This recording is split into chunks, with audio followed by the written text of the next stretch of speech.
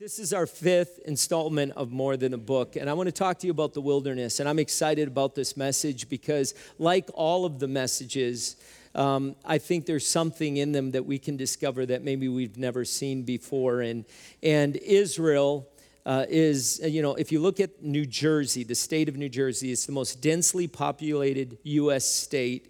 Compared to about the size, it's compared to about the size of Israel and has about the same number of inhabitants.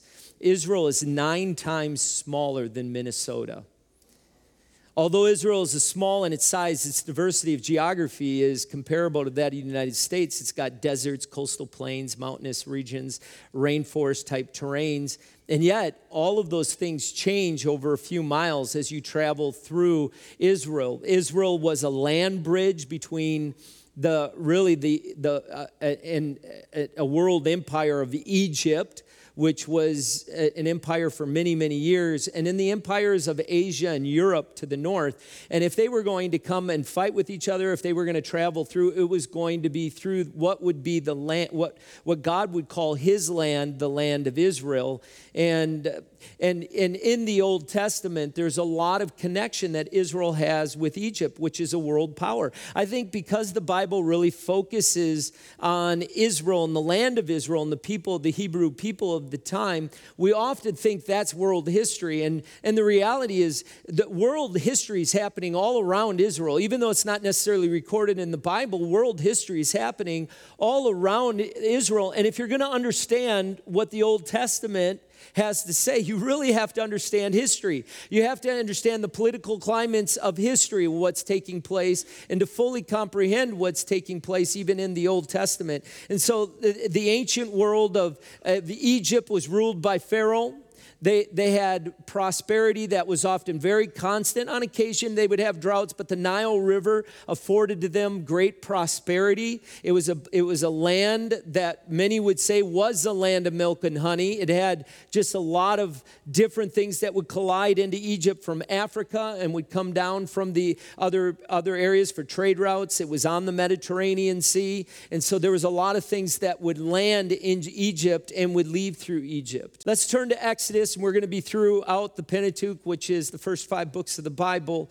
And we're going to talk about some of what happened as we go through the history of this. It says in chapter 1, verse 6, "Now Joseph and all his brothers and all the generations had died, but the Israelites were exceedingly fruitful. They multiplied greatly, increased in numbers, and became so numerous that the land was filled with them." And what's interesting here is they prospered. They prospered. That promise God had given Abraham really was being fulfilled in the people of Israel. They're not a nation. They're a family. This is a family in Egypt that's being persecuted. It's not a nation. It's not a tribe. They're a family that is growing to a point, and they have become so prosperous that when a new king or new Pharaoh comes in to whom knew nothing about Joseph, he said, "Look to his people. The Israelites become far too numerous for us. Come, we must deal shrewdly with them, or they will become even more numerous. And if war breaks out, we'll join our enemies and fight against us and leave the country." So they put slave masters over them to oppress them with forced labor. And they built these structures for Pharaoh. But the more they oppressed them, the more they multiplied and spread. Isn't that interesting? The more they were persecuted, the more they were oppressed, the more blessed they were. That we think oppression and persecution hurts us. It actually multiplies you. It actually grows. It's actually healthy. So the Egyptians came to dread the Israelites and worked them ruthlessly. They made, and I kind of laugh at that because that's how people are whenever somebody's being prospered or blessed, that people tend to have an attitude, especially ungodly, because all the godly people in the room, they would never have a bad attitude about when someone's blessed. Like we rejoice with people's blessings, right? We love it when other people are being blessed, right? When someone gets a new car, we're like, yes, love it, right?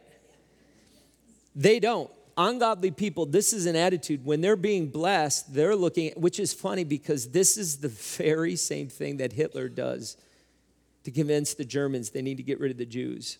They're the reason you're not blessed. Look at all the prosperity they have, but they're the reason they're doing this.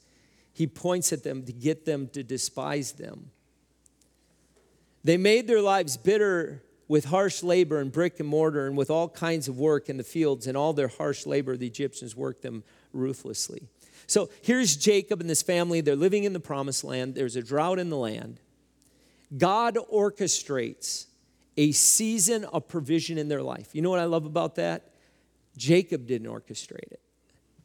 God orchestrated a season of provision in the land. He brings Joseph to Egypt, puts him in a place of position where the Israelites can come get food. And Jacob, this is interesting, can be missed. Jacob sends his sons to Egypt to bring back food. But when they get there, it wasn't Jacob that wanted to leave the place where God had planted them. It was Joseph that said, bring my brother Benjamin and bring my father down here.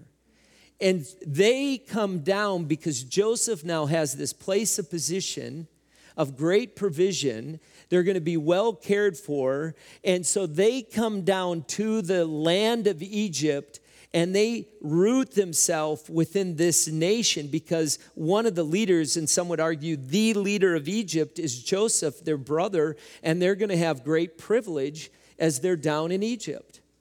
But at some point, you have to remember the promise giver. You got to remember the vision. The vision given to Abraham was to become a nation in the land of the Canaanites. At that time, he was an individual that had a number of slaves. He had a number of people that followed him. He had great prosperity in that during that time, but it wasn't a family. The family, it was just him and Sarah and maybe at some point Isaac and then eventually Jacob and Esau. It wasn't a nation. It was barely a family. But at this point, Jacob was a family, and the family was growing, and it was becoming a tribe. And now, because of a drought in a promised land where God called them to, they have now been drawn to Egypt. And I think we miss this somewhere because God calls us to something. He has a plan for your life. Whether you believe it or not, your company does not determine where you should be. You may allow them to do that, but God has a plan where you should be. Your business is a mere provision for your life wherever you're at. But you want to be at the center of where God has you. You want to be where God wants you to be. And the Israelites, Israel says, okay, our son is down in Egypt. They went to Egypt, and it was in Egypt where God gave them a season of provision when there was drought in the land. And I don't even think they were operating out of disobedience. I believe they went down there, they spent time there, but at some point, God had to have started saying, it's time to go back to Israel. It's time to go back to the place. The drought is over. There is no need to not be in the place where I want you. But isn't it funny how when we're in a season of provision, we don't want to rock the boat? We get in that place, we're rooted in, and we start connecting to people, and God's saying, hey guys, it's time to pack up and leave. And isn't it funny how we can justify, even though we know God is telling us to move to another place, or it's time to shift in what you're doing in your life, like this is where I've called you to, this is where I want. Isn't it interesting how we can justify why we can't do it? Well, you know, dad and mom, they're getting old, and it's just hard. I really need to stay right here. They really need me because I'm their provider, not God. I'm the one. And we got so much stuff now, the thought of moving, I just don't know. And there's all of this baggage in our thoughts that can keep us in a place when God wants us to be in the place where he has planted us. That was great for the time. It was great for the moment. It met the need, but it's time to get back. And it's interesting because when we don't move, when God is asking us to move, when it's a lot easier, God will bring a disruption. When we refuse, when there's that rebellion in us not to do what God's telling us to do, there will come a time of a disruption, and he'd begin to change the atmosphere of what was going on in Egypt. And a Pharaoh comes to power that didn't know who Joseph was. And he says, you know what, if you want to stay here, then you're not going to stay here in the same condition you were because you're not supposed to be here. You're going to be slaves. And still, even then, they don't leave. They stay until the slavery becomes something that is just part of the way they think, until the slavery of the slavery mindset starts to overtake them, and they begin to think and to act and to respond as slaves in a place. Notice the effects of persecution, though. The more they were oppressed, the more they multiplied. But what was happening in their brain, even though they were multiplying and they were blessed, their minds became the mind of slaves. I think a lot of people come to Christ and they experience the incredible blessing of forgiveness of sins, right? And they escape the slavery of sin, the effects of sin, the effects of death, more importantly. But when they become believers, even though they're never tied to death, they still think as people who operate under slavery. They have a slavery mentality. They have a poverty mentality. You know what's interesting is God sends them a deliverer. They're asking for a deliverer. They're asking for a deliverer. And I think when we hear that, we think, well, they were crying out for a deliverer. They wanted someone who would set them free from Egypt, like to be able to go back to the promised land. Do you know what I actually think they were praying for? They weren't praying to leave Egypt. They were asking God to bring a deliverer that would change Pharaoh's heart so they could stay in Egypt. A lot of times when God has told us to leave and we don't want to leave, our prayer in our own will is, God, change the people who are making it hard to stay in a place of disobedience. Change the hearts of the people who are disrupting my life and the way I'm acting, because I don't want to be obedient to you. I just don't want to have to deal with what I'm dealing with right here. Right? Somebody in this room is saying, I need to go to the bathroom right now. The reality is, God's plan, God answered their prayer that they were praying one way, but he answered it his way. Because God's plan was never for them to be in Egypt. It was always to be in the promised land. And when they said, send us to deliver, he sends Moses not to change the status quo of Egypt. He says, it's time to go home. It's time to rethink. It's time to change the culture in which you're living in. So of course, 10 plagues happen. The last of the plagues being the one where the firstborn son is killed, and in order to keep your firstborn son, from being killed, you had to take the blood of a firstborn lamb and put the blood over the top of your doorpost and on the side, and it would drip down, really kind of being a symbol of what would come through the cross many years later, and it was a prophetic kind of image of what the cross would mean for us. And the reality, as a side note, I just want to say this for anyone in here who's afraid of death. You don't need to be afraid of death, because this is an incredible thing. When death comes to take you, it will pass over you, and then you can cross over. See, the Passover had to happen before the crossover. The Israelites had to have the Passover before they crossed over into promise. And at death is the Egyptian experience. Why this is such an incredible story.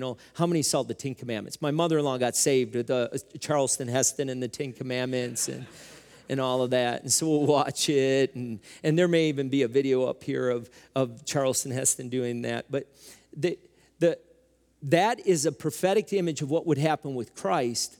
But it's also further down the road what happens with us. That when you come up against the impossible obstacle of death, and the enemy of death is coming at, God says, no, it'll pass over you, and then you'll be able to cross over into eternity. There's no fear in it. The only people who suffer are the people who say goodbye to you when you leave. The Israelites are standing at the Red Sea, an impossible obstacles. Some say 1 million, some say 3 million, and then there's all these arguments in between. Who knows how many people? And one of the greatest, this is one of the greatest miracles that ever take place. In fact, that scientists just discovered the footprints and tire marks of all of the people. They know where they crossed. They were able to find all their footprints and tire marks at the bottom of the Red Sea. I can't even get through it. Don't be that gullible. They didn't know. It's a joke. They didn't. Some of you are like, really? Are we going to do a tour to that place? Maybe go scuba diving and I can touch the feet of the Israelites? No, it's not there. They have no idea. Some of you are like, that's just rude. Now I don't know if I can believe anything you say. Here they are. They're up against the Red Sea.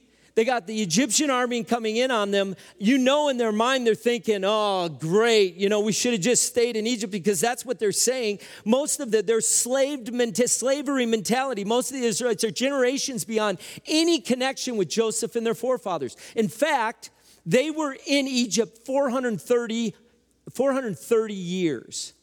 That's more than the U.S. has been a nation.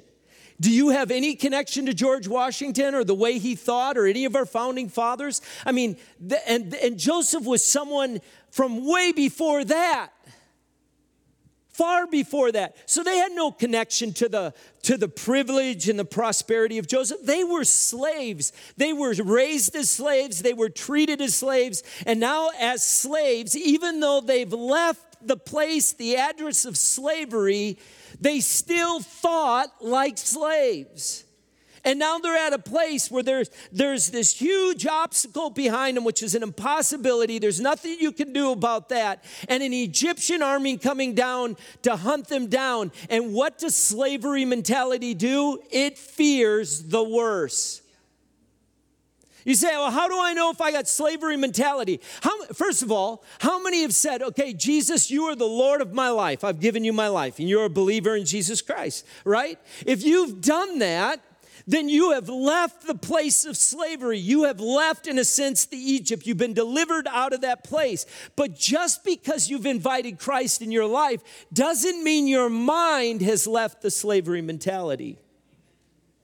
You want to know how you still may struggle with it? Here's how you can know.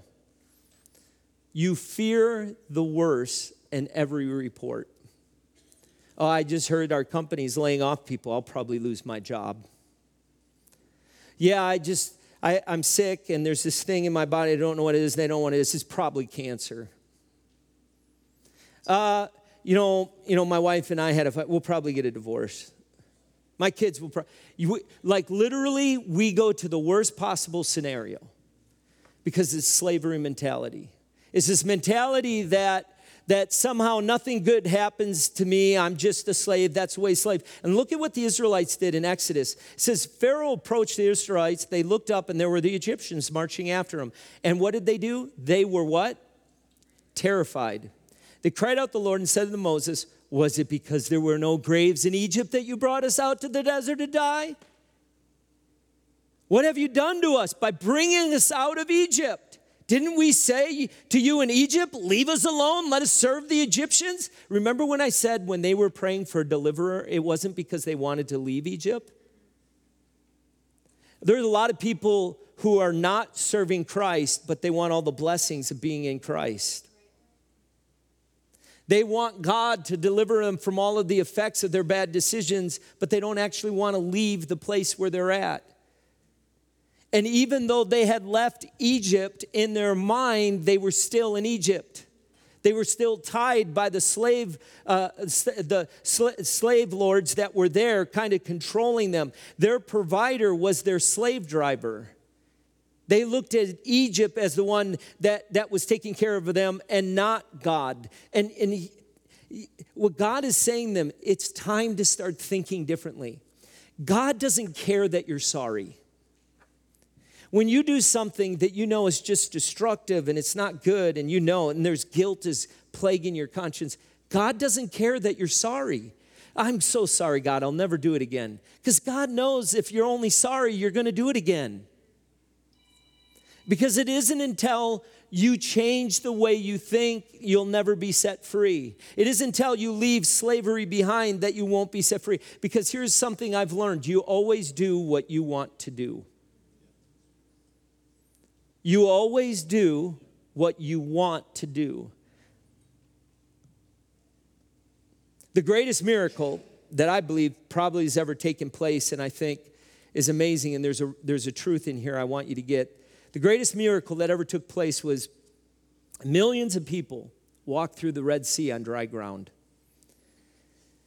God fought for them, and they go through. I mean, can you imagine? The water goes up. You're walking around. If you're going fishing, you're just kind of reaching in and grabbing something out. I mean, it's pretty extraordinary what that had to have been like. And they go through the Red Sea on dry ground, and then the Egyptian army comes in after them to chase them down, and the water collapses over them, killing the entire Egyptian army. And the Israelites are on the other side, and they're rejoicing, they're dancing, they're celebrating, they're happy. Later, a cloud by day, a pillar of fire by night would lead them. I mean, it's a reality. But I want to give you a truth, and this is a truth, because many Christians make statements that don't often are not true. Here it is. Revelation, not events, are required to change our thinking. Revelation, not events, are required to change our thinking. We often say, God, if you do this event, then people's lives will be changed. People's lives are not changed by events.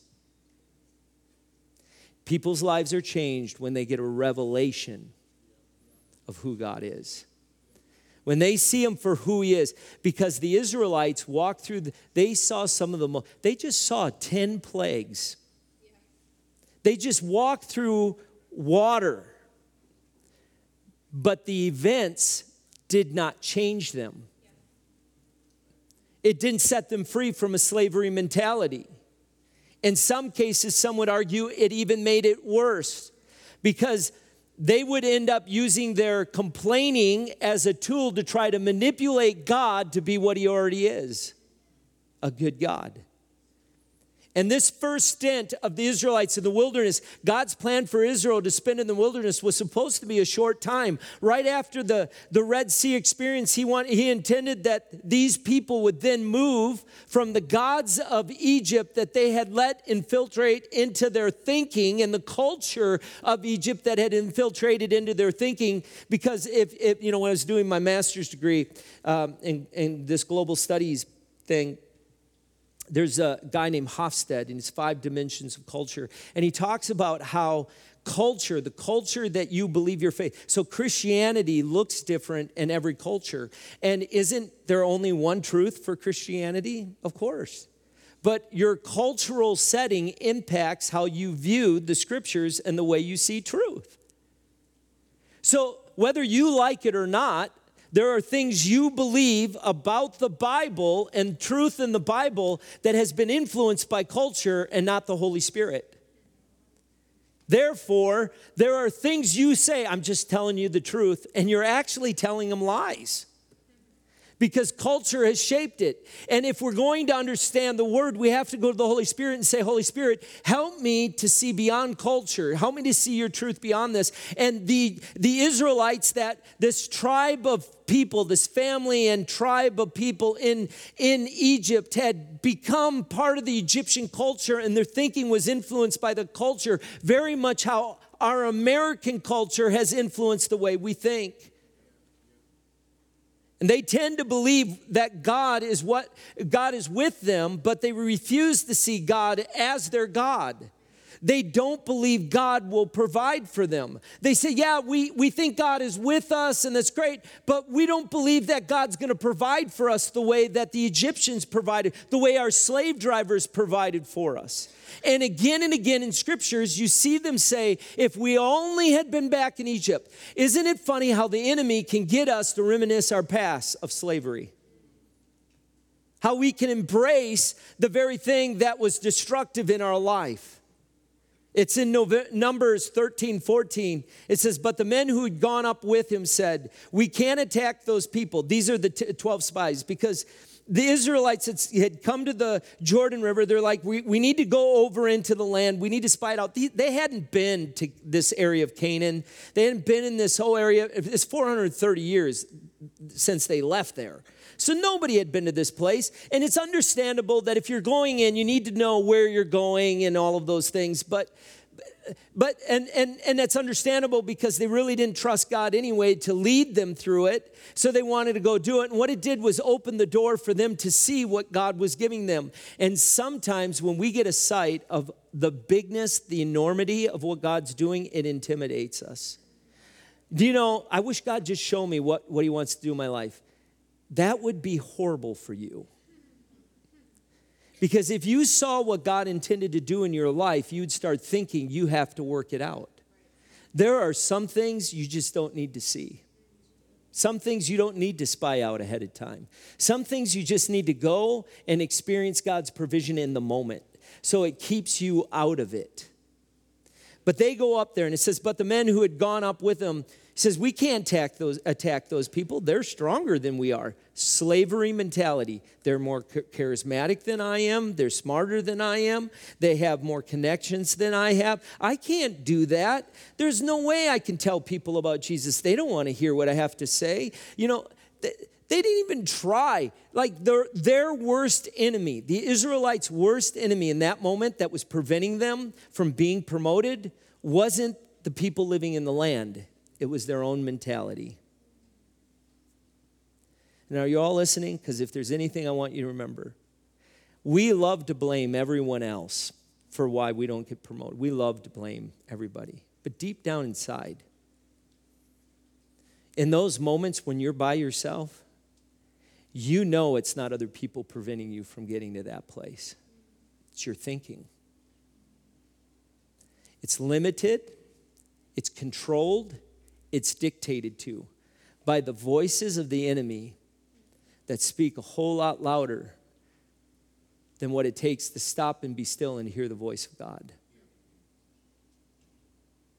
Because what God orders, he pays for. But they didn't know that. And why? Because they were Egyptians. They were living in Egypt, thinking like Egyptians, thinking like slaves in a land where they were slaves.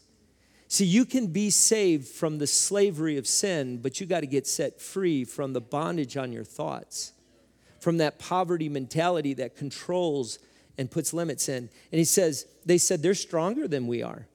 And they spread among the Israelites, a bad report about the land they had explored. We can't do it. Guys, we can't do it. There's no way. Don't get your hopes up. You know what will happen. Did you just not stop? Like part of me, part of me that wants to be careful is because I might have been one of those people. Right? I might have been. When I walked through the wilderness, I told the guys that we were there, we were walking through it, I said, thank God I wasn't in that tribe. I might have been one of the chief complainers if this is where we were going to live. Right? So I got to be careful in how I talk about the people who are in this place. But it's amazing how when we have a slavery mentality, we want everyone else to have it too. And whenever we see them moving on something, we try to pull them down. It's like, and this isn't even in my notes, but they did this study with mice. And in the end, we have similarities to mice. We're not animals, but we have some instincts like that. They go to eat something. Whenever they go to, if you climb up this thing, there's food up at the thing. Well, they put mice in it, and they would climb up the thing to get food, but they'd have electrical charge, which would shock it and would fall off. And they tried this for a couple of times until the mice didn't even try to climb it anymore, right? Even though it was there. And they would turn off the electrical, but mouse wouldn't even go up there. Well, then they took out a couple of the mice, left a couple in that had been in the experience. They put 2 mice in that had never experienced it. And when the mice would go to climb up the thing to get the food, the other 2 mice would pull the one down and keep them from going up to get the food, even though there was no electrical charge. That's exactly what these spies were doing. We saw it. There's no way. So the land we explored devours those living in it. All the people we saw there are great size. We saw the Nephilim there, the descendants in Anak.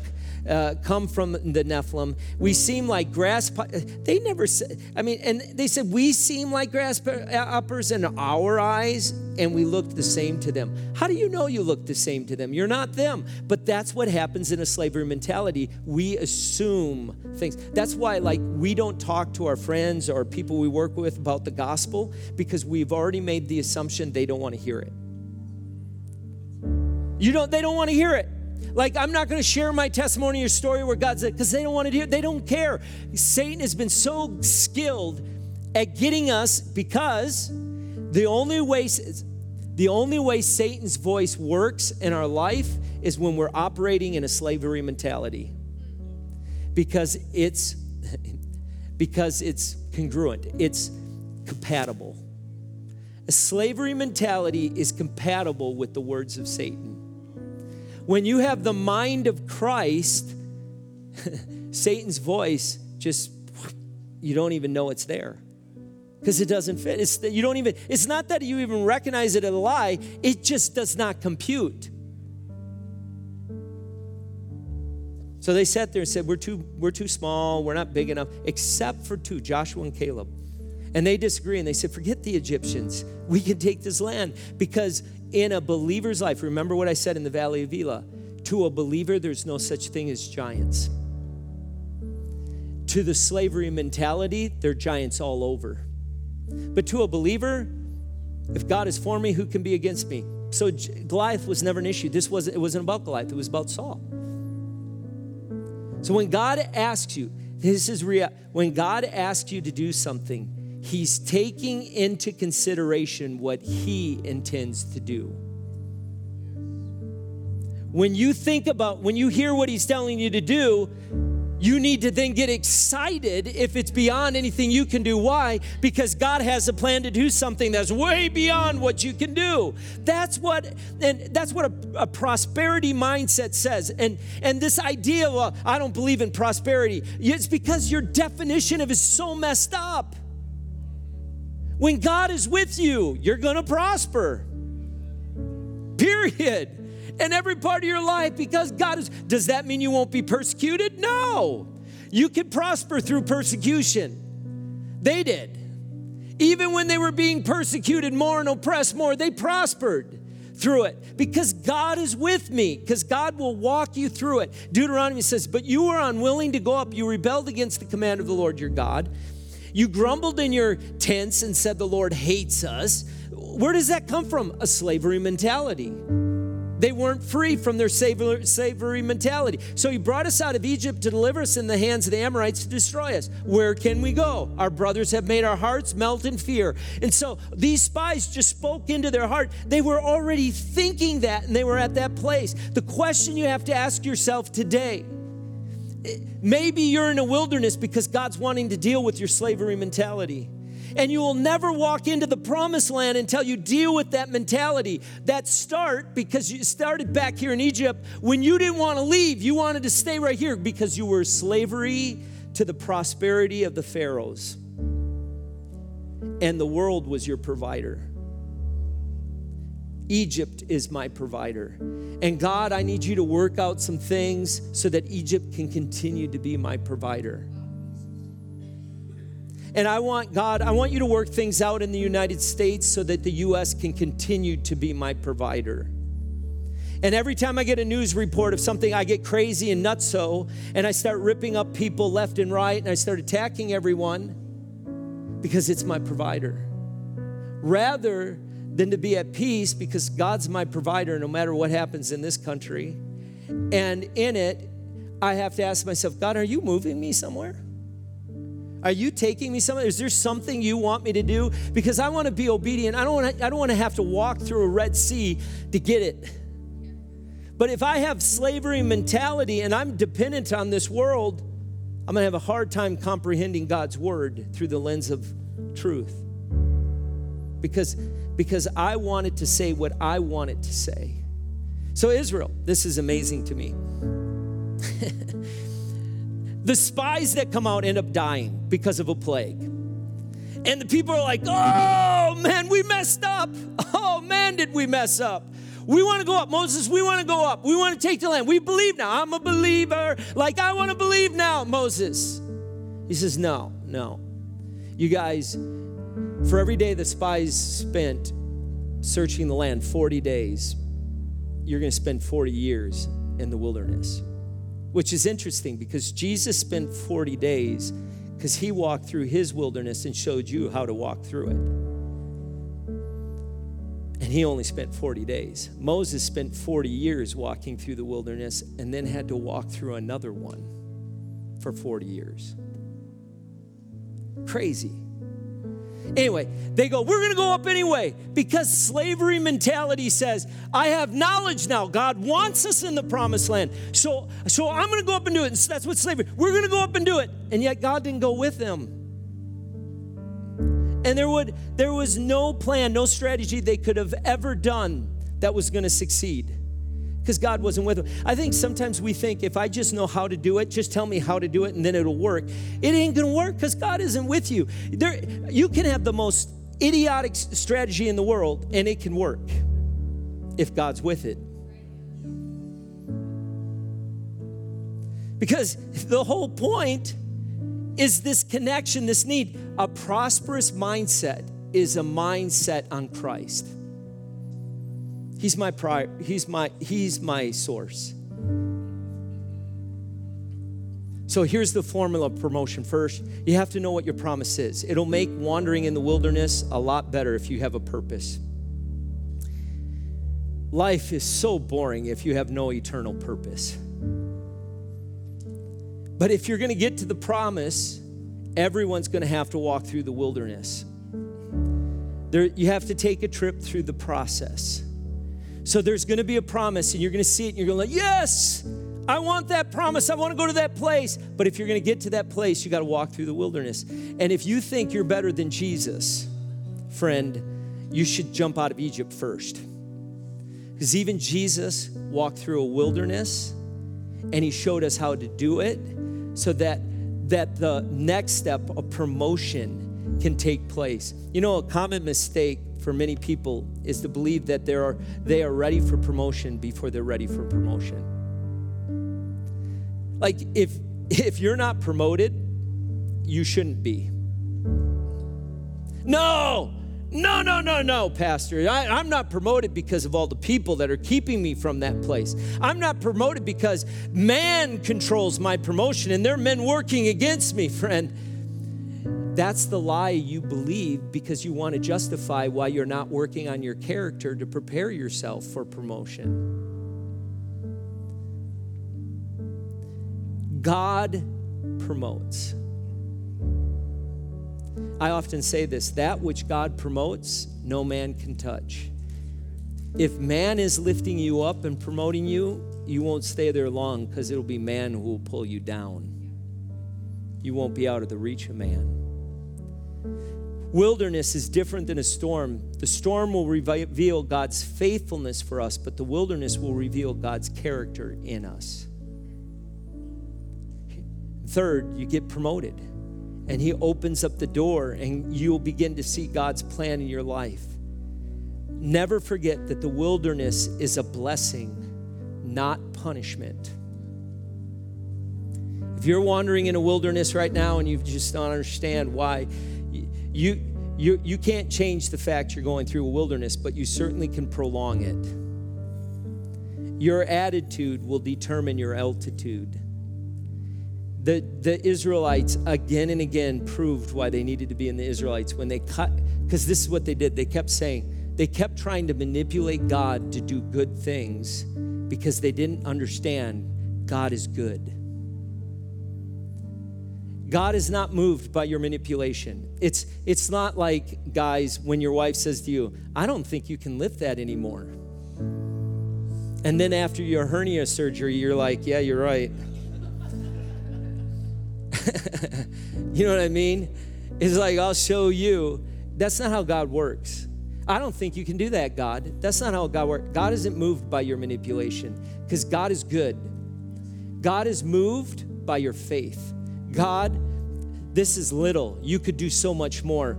But would you stoop to the level just to lift this little thing? Would you move this mountain in this place? The wilderness was not God's disapproval, God's abandonment, or God putting you on the shelf. It was actually a time to speak. You know, wilderness it's a Hebrew word. It means bamidbar. Bamidbar. The root word means to speak. It means to speak. See, it's in the wilderness when you're not running all over the place doing all of these things that you take time and you just stop and you let him speak, whether in his presence or in his word. 2 Corinthians 12:9 says, grace is sufficient for me. Will you say that? God, say it with me. God, your grace is enough. It's enough. It's enough. Maybe you're wandering in the wilderness. I want you to know it has an end date. There is a day where it comes to an end. There's a day where you get promoted. There's a day where you go. But you can shorten it, but you will prolong it if your attitude isn't right. You know, in Deuteronomy 8:2, it says, remember how the Lord your God loved you all the way through the wilderness these 40 years, to humble and to test you in order to know what was in your heart, whether or not you would keep his commands. The wilderness is this place where he's just testing your heart. We will never outlive our usefulness for the Lord, ever. I want you to stand, would you? Here's Deuteronomy 1:34-38 is the verse where it says God tells Moses, you've led the people, but you're not going into the promised land. You're gonna lead them to the place, and then Joshua's gonna take them in. The question, and every message in this series, I've left you with a question that I'm not going to answer for you. I'm not going to come back after the series is done and give you all the answers. This is something for you to wrestle with, so pull your phones out, take a picture of the question. Many of you are. Here's the question, and you'll think you'll know the answer because you've heard a sermon or two on this, but I would encourage you to not settle for that. It says, why was Moses not allowed to lead the people in the promised land?